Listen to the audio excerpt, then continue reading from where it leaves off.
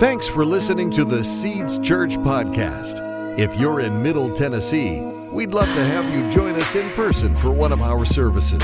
Check out seedschurchtn.com for times and locations. Now, here's our lead pastor, J.D. Swilly. Can I celebrate some wins with you guys? So last week we had like 5 people give their life to Jesus. Praise God. We had planned on baptizing 5 people also last week. We baptized 9. So praise God.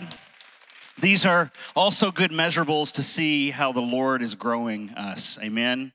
So praise the Lord. Today we're going to look into Matthew's gospel. And we're going to look at the parable of the talents, also known as the parable of the 3 servants, the parable of the 3 slaves. It's also got some other headers there. But this parable, it's very rich. No pun intended. And maybe a little pun intended. But it's so rich that we're not going to have time to really kind of unpack every single thing in there. We're not going to be able to peel back every single layer of what's there. But we're going to definitely get the main idea of this today. And I think that there's some things that we should know before we get into reading it. We need to kind of set the stage. It's important to note that Jesus told versions of this parable at least 2 different times. The very first time that he told the parable, it's recorded in Luke's gospel, chapter 19. Jesus had just had an encounter with Zacchaeus. What we know about Zacchaeus, he was the head or chief tax auditor of that region. And we also know that he was a wee little man. And a wee little man was he. He was vertically challenged. And we also know that he was unscrupulous. He was a cheat. And everybody knew it. That was his widely known reputation. But the awesome thing about that story, Jesus' encounter with Zacchaeus, is that you've got this corrupt government official, right? And he's out for money and he's out for power, but then he has an encounter with Jesus and he completely and totally repents. He does a complete 180, praise God. And because Jesus is the same yesterday, today, and forever, if he can have an impact on somebody like Zacchaeus, he can still have an impact on people like that today. Amen. And so after Jesus has this encounter with Zacchaeus, a lot of people are following Jesus, and he's getting closer and closer to Jerusalem. And people are expecting Jesus, who they think is the Messiah. We think this guy's the Messiah. There's a lot of good signs that point to this. They're kind of expecting him at any moment now. He's going to overthrow the Roman government, and he's going to establish the kingdom of God in Israel, right? And so that's what their expectation is, but that's not exactly the way that it rolls out. That's how Jesus explained it. He's like, it's not going to go down exactly like that. So Jesus tells this parable of the 3 slaves in order to correct their understanding of the kingdom of God and how it was all supposed to roll out. And after he tells that parable, he moves even closer to Jerusalem, and he makes his triumphant entry, which we read about just a few weeks ago on Palm Sunday, right? So he goes into Jerusalem, and then like the first notable thing that he does when he gets there is that he goes to the temple where sacrifices are being made, except that it's not going down the way that it should go down. The people of God are being ripped off. And this holy place, the temple where the people of God are supposed to meet with God, is being desecrated. And so Jesus, he disrupts the desecration. And in this moment, his actions actually speak louder than words. Jesus turned over the tables of the money changers, and when he was doing so, he was demonstrating that he had the actually authority to do that he was Israel's true king. Man, if anybody just walks in there and did that, forget about it. But Jesus knew his identity. He knew what God had called him to do, and he walked in his authority. And so he's asserting his royal authority over the temple, again, which was the place where God and his people met together. Now, Jesus' view, the temple is being compromised by the hypocrisy of Israel's leaders. And so he's there, he's challenging their authority, and rightly so, naturally, not rightly so, but naturally, they get upset about it. Jesus is stepping on their toes. He's infringing on their turf, or at least they think it's their turf. And so they're angry. And so what do they try to do? They try to try to take Jesus and trap him and shame him in public debate, but that doesn't work. That completely fails. So then plan B is, let's plot to kill him. So in response, Jesus delivers his final block of teaching. And the first thing that he does is that he critiques the Pharisees for their hypocrisy. And then he weeps over Jerusalem. He weeps because Israel has rejected God and God's way. Then he withdraws with the disciples, and he starts telling them about the future. And the first thing he tells them, he says, listen, I'm going to be executed by these leaders, but that's not the end of the story. He's going to be vindicated in his death by his resurrection, and one day he's going to return to set up his kingdom over all nations. So in the meanwhile, the disciples need to stay alert. They need to stay committed to telling people about Jesus and the coming kingdom. And it's at some point in that week, after he turns over the tables in the temple, and before the Passover, that he observes the Passover, or what we also know as the Last Supper with the disciples, it's somewhere in that time period where he tells this parable for the second time. So the first time, it's got to be within days of the time he told it the first time, and then he tells it again the second time. So it's like seeing this in the scripture, again, the first time's in Luke, the second time's in Matthew, but that's the timeline that I just shared with you. To me, that says, hey, we need to pay attention to this, okay? Not that we don't need to pay attention to everything in scripture, but there's something unique about when Jesus says something multiple times, okay? It's like, hey, we better be listening. And so there's another thing for us to keep in mind. Like I said earlier, in your Bible, in different paragraphs and sections of scripture, there's little titles above them, right? That kind of give you an idea of like, hey, here's what this passage of scripture is about, right? And depending on what translation of the Bible that you have will kind of vary slightly about what that heading says. Now, in Matthew chapter 25, when we read this parable, verse 14, there's a little heading there, and you can see it in your Bible if you've got it there. You can pull it up either on your phone or your actual paper Bible. And you can see in different translations, depending on which thing you have, it might say the parable of the talents. It might say the parable of the servants. It might say parable about financial stewardship. It might say the story of investment. And all of those are okay titles. They're all right.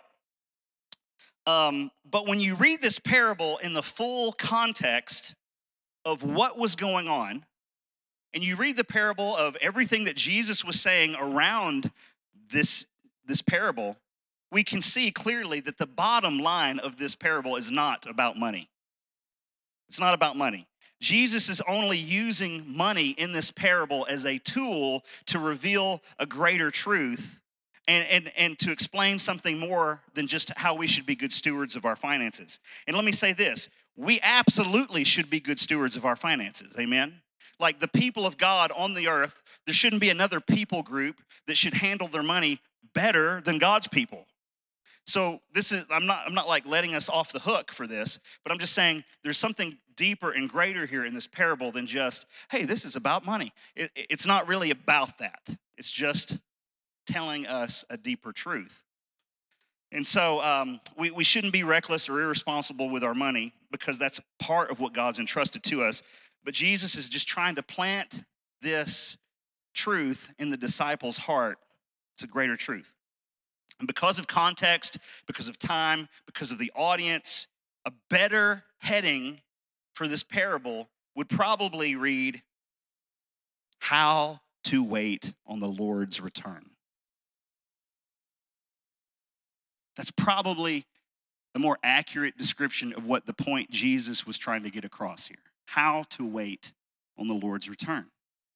In the very previous chapter, Matthew chapter 24, Jesus talks about the signs of his return, and he talks about how we, the disciples, his followers, should be ready for his coming. Then at the very beginning of chapter 25, which is where we're going to read this parable, he tells another parable, and it's the parable of the 10 virgins or the 10 bridesmaids.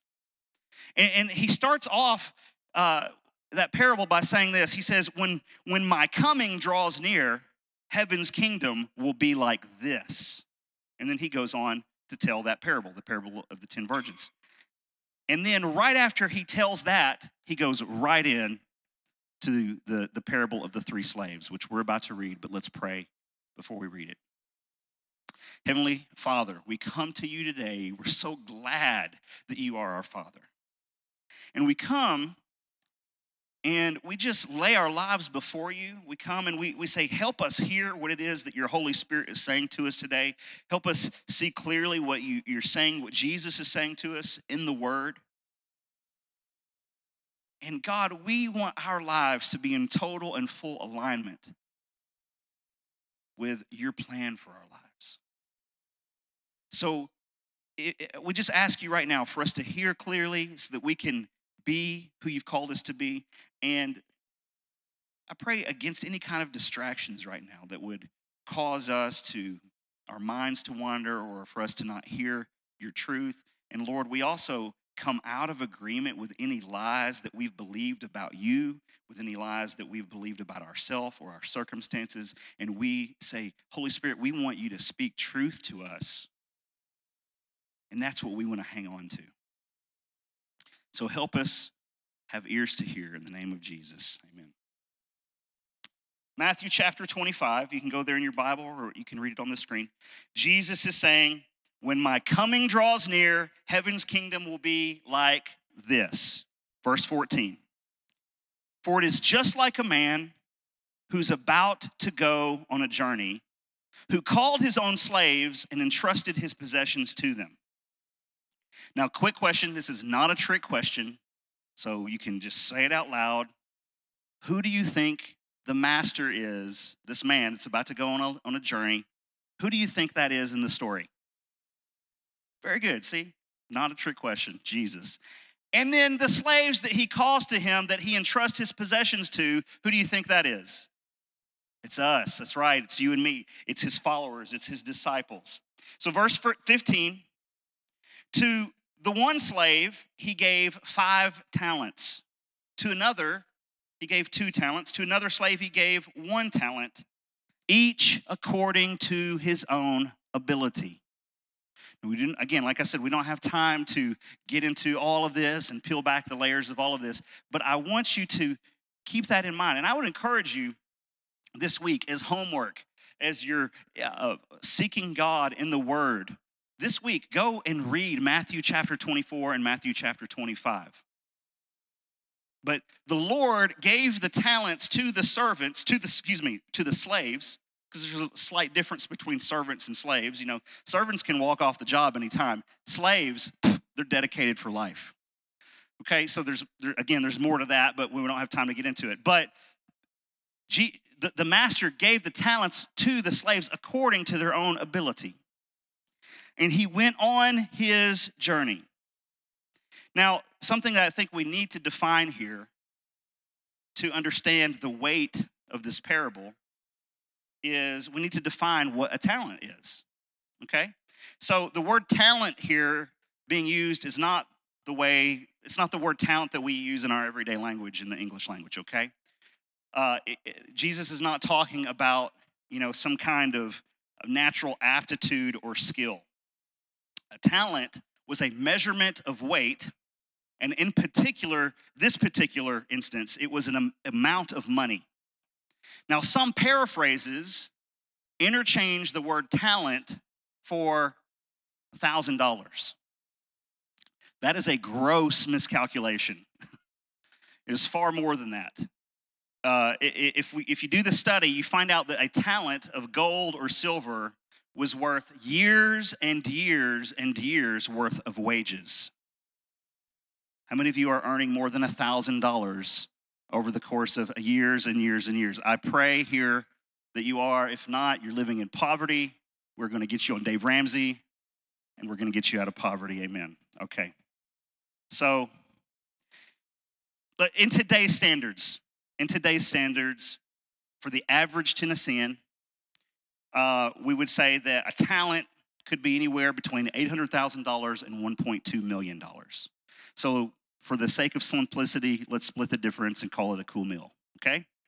So the master gives about $5 million to the one slave. Then he gives about $2 million to the next slave, and he gives $1 million to that third slave. And then, peace out, I'm going on my journey.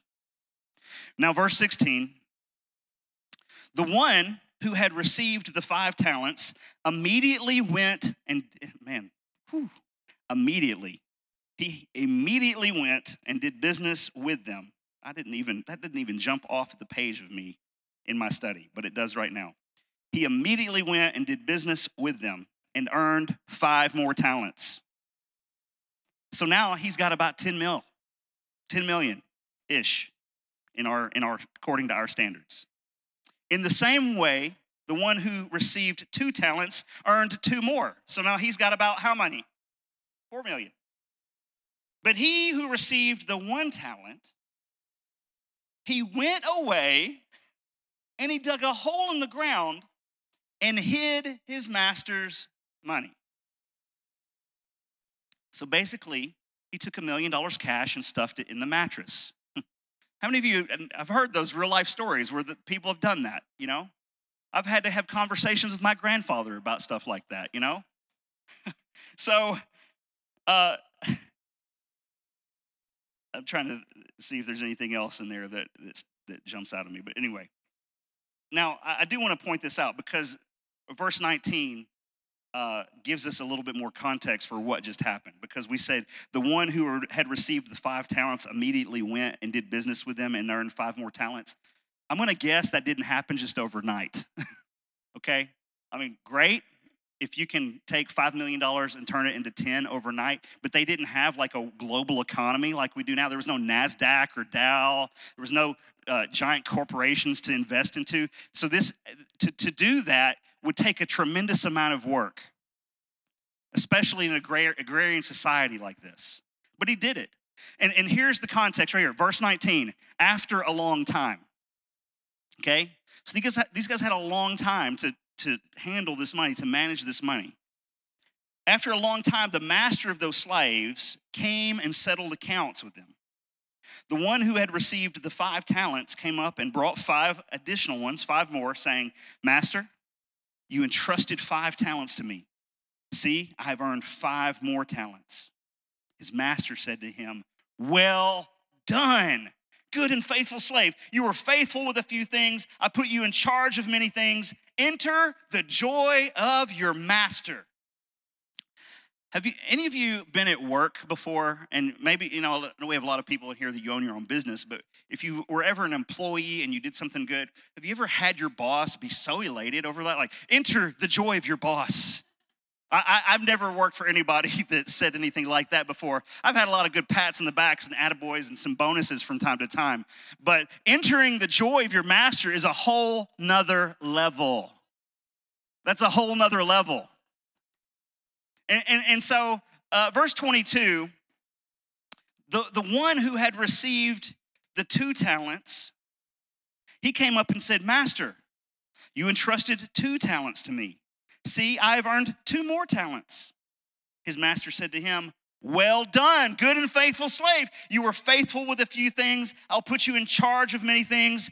You also get to enter into the joy of my rest, or the joy of your master. You get to have the exact same experience as the other guy. Now verse 24.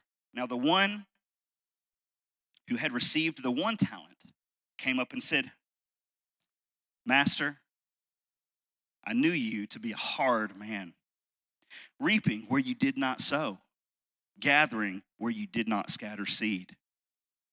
And I was afraid, so be impressed by this, master. I went away and I hid your talent in the ground.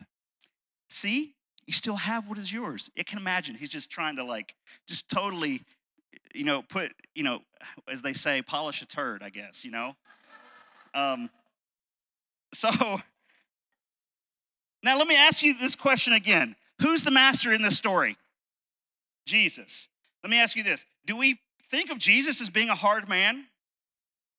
Would you describe him as being someone that takes things that don't belong to him? Would you describe Jesus as being a thief? Okay, because that's exactly the way that this slave is talking to his master. He's saying, well, this is what I think of you. This is the kind of person that I think you are. These are the kinds of things that I think you would do. You're hard. You reap where you don't sow. You harvest where you haven't planted. You take things that don't belong to you. So do you see the fundamental error that this slave has in his view of the master? He's got the master completely wrong. His perception of who the master is absolutely, completely distorted. It appears to me that the master is a pretty generous guy, actually, because I don't know any stingy people that go around handing out $5 million and $2 million and $1 million to people. And in addition to that, I think it's pretty safe to say that the master is generous because of his response to the other two slaves. He's like, hey guys, great job. You've multiplied what I gave to you, and you have been managing that already. But on top of what you've increased and managed, I'm going to give you even more. Let's celebrate. So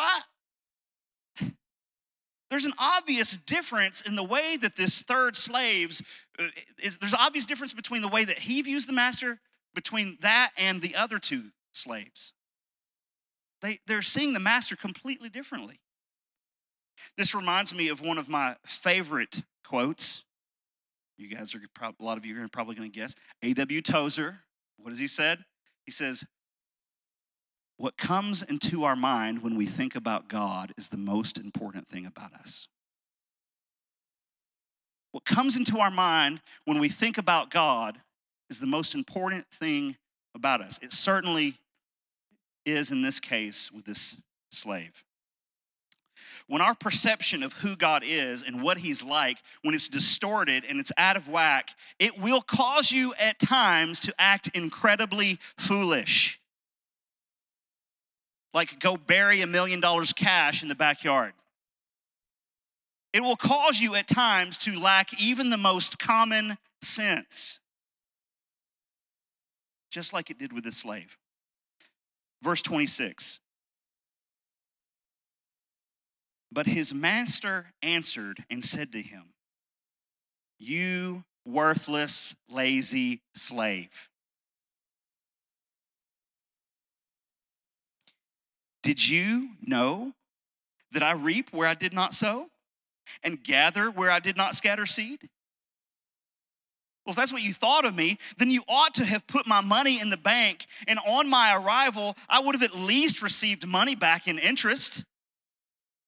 Now, the point here, Jesus is not saying, yes, in fact, I am exactly the way that you described me to be. I'm a mob boss. No. What Jesus is saying, if that's what you really thought of me, you should have had enough sense to not stuff your mattress with $1 million cash. I mean, what if there had been a fire? It would have all been gone. At the very least, you could have gone down and opened a savings account with a low yielding interest, and over 10 years' time, it would have earned over $100,000 without even doing anything. But you couldn't even drive to the bank. That's crazy lazy. In verse 28, the master says, therefore, take the talent away from him and give it to the one who has the 10 talents. For to everyone who has, more shall be given, and he will have an abundance. But from the one who does not have, even what he does have shall be taken away. and throw the worthless slave into the outer darkness. In that place, there will be weeping and gnashing of teeth. Are you telling me that if I don't double my investments, I'm going to hell? That is not what this parable is about. We do need to be good financial stewards, but that's not what this really is about. What this parable is about is how to wait on the Lord's return. Jesus Christ is God. He lived without sin. He died on the cross, paid the penalty for our sin. He rose from the dead to conquer death and to forgive sin. He's the way, the truth, and the life. When we repent of our sin and we put our trust in him, we get to receive eternal life. Amen. And Jesus rose from the dead, and he hung out here on earth for 40 days, teaching and performing signs and wonders. After his resurrection, he appeared to the disciples on multiple occasions, and even at one time, he appeared to a crowd of 500. But now where is he? He's on a journey, and he's been gone for a long time. Now, the good news is that we know where he's been. He ascended into heaven. He sits at the right hand of the throne of God, and he's interceding for you and me. Wonderful. And one day, he'll be back. I'm looking forward to that day. So the master went on a journey, and he entrusted you and me, his slaves, with his possessions. And it's our responsibility that we wait well for his return. How do we wait well? Waiting well for the Lord's return is not passive. We're not loitering. We're not just standing around waiting for time to pass for him to come back.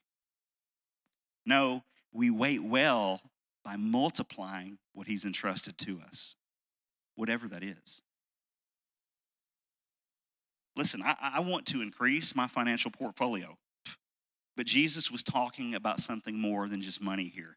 He's talking about the command that he's given for us to increase the span of his kingdom while he's gone. What's the last thing that he said? Go into all the world and preach the gospel. Tell people the good news. Baptize them in the name of the Father and the Son and the Holy Spirit, teaching them all I have commanded you. And I am with you. You can be sure of this. I am with you even to the end of the age. And then 10 days later, the Holy Spirit comes and rests upon the early church. And praise God, now we are in the season of waiting. And what are we supposed to be doing? We're supposed to be multiplying what he's entrusted to us. We're supposed to be increasing the span of his kingdom while he's gone. What does that mean? It's increasing the span of his kingdom. What is the kingdom of God? In a short answer, what Paul said to the church in Rome, he said, the kingdom of God is righteousness, it's peace, and it's joy in the Holy Ghost. So for us to increase or widen or establish God's kingdom here on the earth while our master is gone for a long time on this journey, it means that we are to help people to discover their right standing with God. It means that we're supposed to help others toward experiencing a peace that passes all understanding. It means that we're supposed to help people encounter this good feeling in their soul that is produced by the work of the Holy Spirit as he allows us to see the beauty of Christ in the world and in the Word. And that's going to look a little bit different for each and every one of us. There's going to be a lot of similarities, but it's going to also look a little different from person to person, because it even looked different in this parable from one slave to the next, right? They didn't all start off with the same amount. They started off with the amount that the master thought was appropriate for them. And though they may not have all started with the same amount of resources, they did all have the same responsibility. What's that responsibility? To multiply what they had been given. for you and me to multiply what we have been given. I heard it stated this way once. Start where you are, use what you have, do what you can. Start where you are, use what you have, do what you can. Now, I understand there's some people in 21st century Western culture, it can be a little bit of a tough pill for us to swallow that we don't all start with the same amount. We want just everything for everybody, but even Stevens. But it's just not that way, and it's okay. His ways are higher than our ways. His thoughts are higher than our thoughts. So we're not going to get upset that someone else started off up here and we started right here. I'm not going to be upset about that.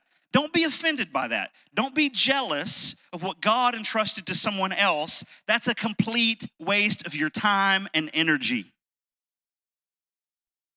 The bottom line is that no matter what you've been given, we all have the same command. Wait well by multiplying what's been entrusted to you. Start where you are, use what you have, do what you can. Maybe you're a 1 talent or 2 talent slave, but in your heart, you have a 5 talent vision. It's on the inside of you. You see all this stuff and you don't have the resources to execute the vision. And you feel defeated because of that, or you feel immobilized because of that, or somehow maybe along the journey you've hit different roadblocks and you've had to go different detours and you are familiar with disappointment. I understand that. But let me encourage you, do something with what you've got. It's okay to have a bigger vision than what you can accomplish. It's okay. But it's not okay to bury what you've got. The master was not upset with the 2 talent slave because he didn't accomplish the exact same amount as the 5 talent slave. He was just as happy with the 2 talent slave as he was with the 5 talent slave. No difference. He said the exact same thing to them. So start where you are, use what you have, do what you can. Here's the last thing. Don't devalue what God gave you. Don't devalue what God gave you. Don't get into the comparison game. One of the notable things in this parable is that each of these 3 slaves were given much. $5 million is a lot of money. But so is $2 million. And so is $1 million. We sabotage ourselves by playing the comparison game. Well, they've got $5 million and all I've got is $1 million.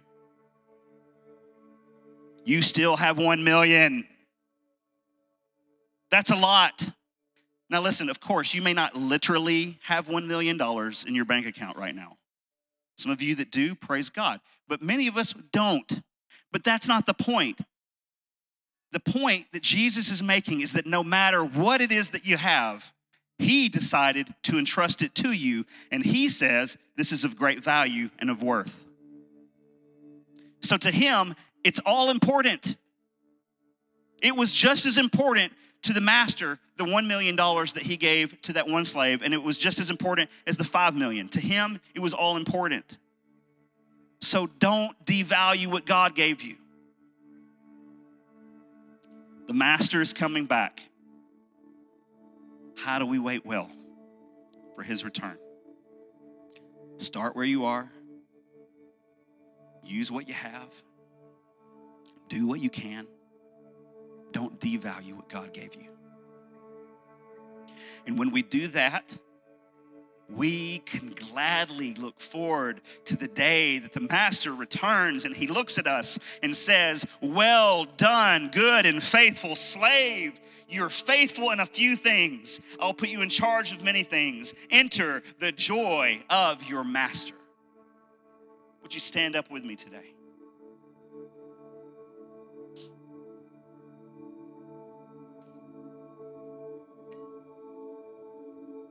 Let me just pray. I encourage you to just join your faith with me today. And I know that the Lord has been speaking to many people in this place today. For some of it, it was a word of encouragement.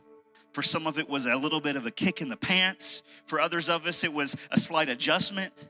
But I just thank God that for whatever it is that he's speaking to us, I say, yes, Lord, speak.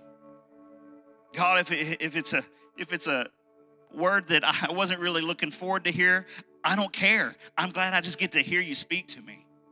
And I want to be changed.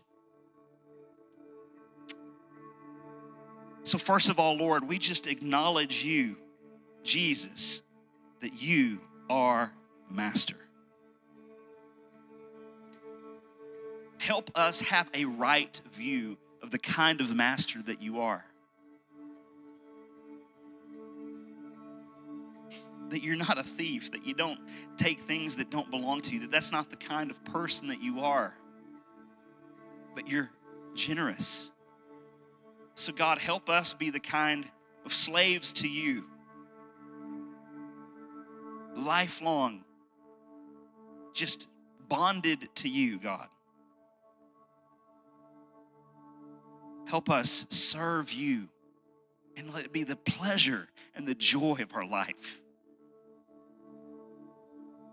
That when you give us something, that we don't sit on it for too long, or we don't bury it, but we go out and we immediately start doing something. It's our joy to serve you. Help us wait well for your turn. God, that's going to look different for different of us in here, for those of us in here. It's going to be different for me and Jamie than it is for Ed and Peg. And it's going to be different for them than it is for Scott and Alice. And it's going to be different than them than it is for Jesse. And it's going to be different for her than it is for Tim and Alana. God, it's going to look a little different, but we're all going to have the same similarity in that's that we, God, want to gladly work toward multiplying what you've entrusted to us.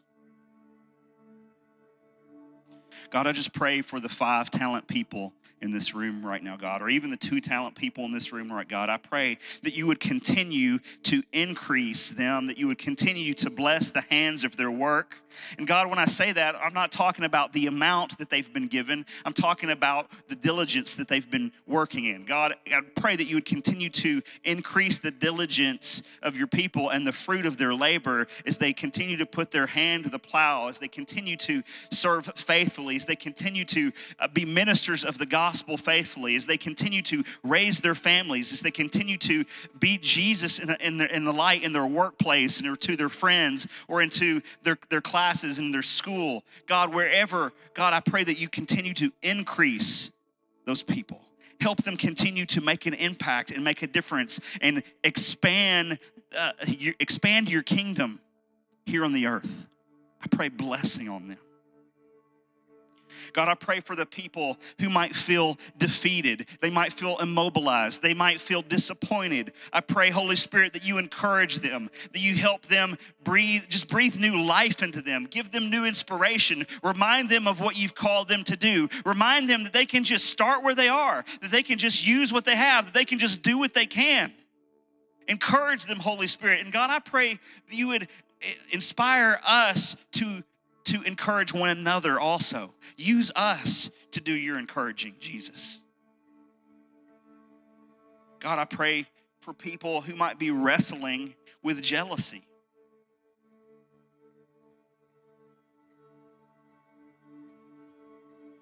Well, I don't see why they've got all that. I don't see why God's blessed all that.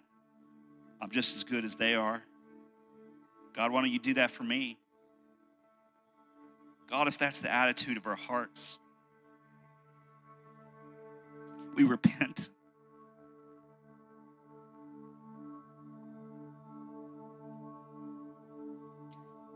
We repent and we pray blessing on our brothers and sisters. And we ask you to bless us, to help us start where we are. Use what we have. Do what we can. We reject an attitude or spirit of jealousy. And we say yes to a spirit of, we are going to encourage every single person in the kingdom of God to continue being faithful with what you've given them, with what you've entrusted them. God, I pray for anyone who has buried their talent.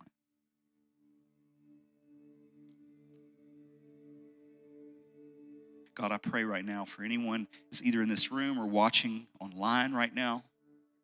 They buried their talent. I thank you that it's not too late to go get it and dig it up.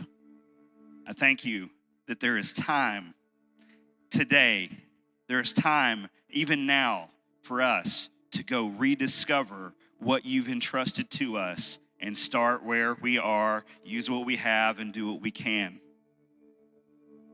And I pray blessing on those folks. God, that you help them. It might feel like they've buried it really deep, but God, give them a great big old spiritual backhoe to dig it up.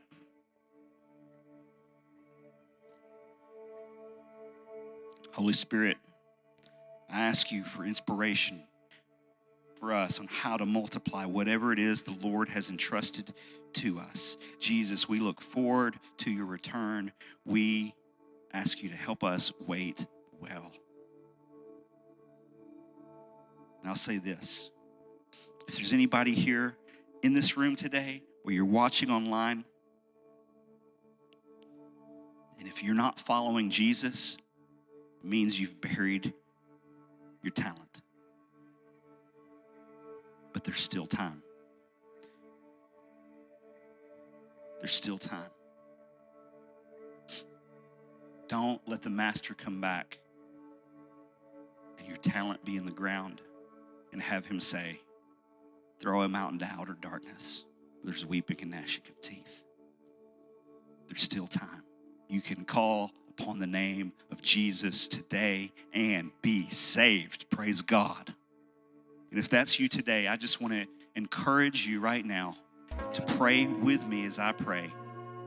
And if this is you and you're praying this right now and you're saying, yep, I'm going to follow Jesus today, I want you to just lift your hand high to heaven right now. I don't know if that's anybody. If you're watching online and you're making this decision, just type in the comments, hey, I'm digging up my talent today. Lord God, I come to you now and I give my life to you wholly and fully. I repent of my sin. I trust in you. I believe, Jesus, that you are the Son of God, that God raised you from the dead, and I confess you as my Lord. I ask you to come and make me new. Give me hope, give me purpose, make a difference with my life. I thank you for saving me from sin. I am no longer a slave to sin, but I am your slave. And God, so come and do the work inside of me. I gladly want to give you my life and follow you. In Jesus' name, amen. Thanks for listening. Stay connected with us at seedschurchtn.com and on social media. Our mission at Seeds Church is to help people discover who God created them to be and equip them to do what He called them to do. One of the easiest ways you can help us accomplish our mission is by simply sharing this podcast. You can do so by subscribing, leaving a review on iTunes, or sharing it with your friends on Facebook. Thanks again for listening. We hope to see you soon.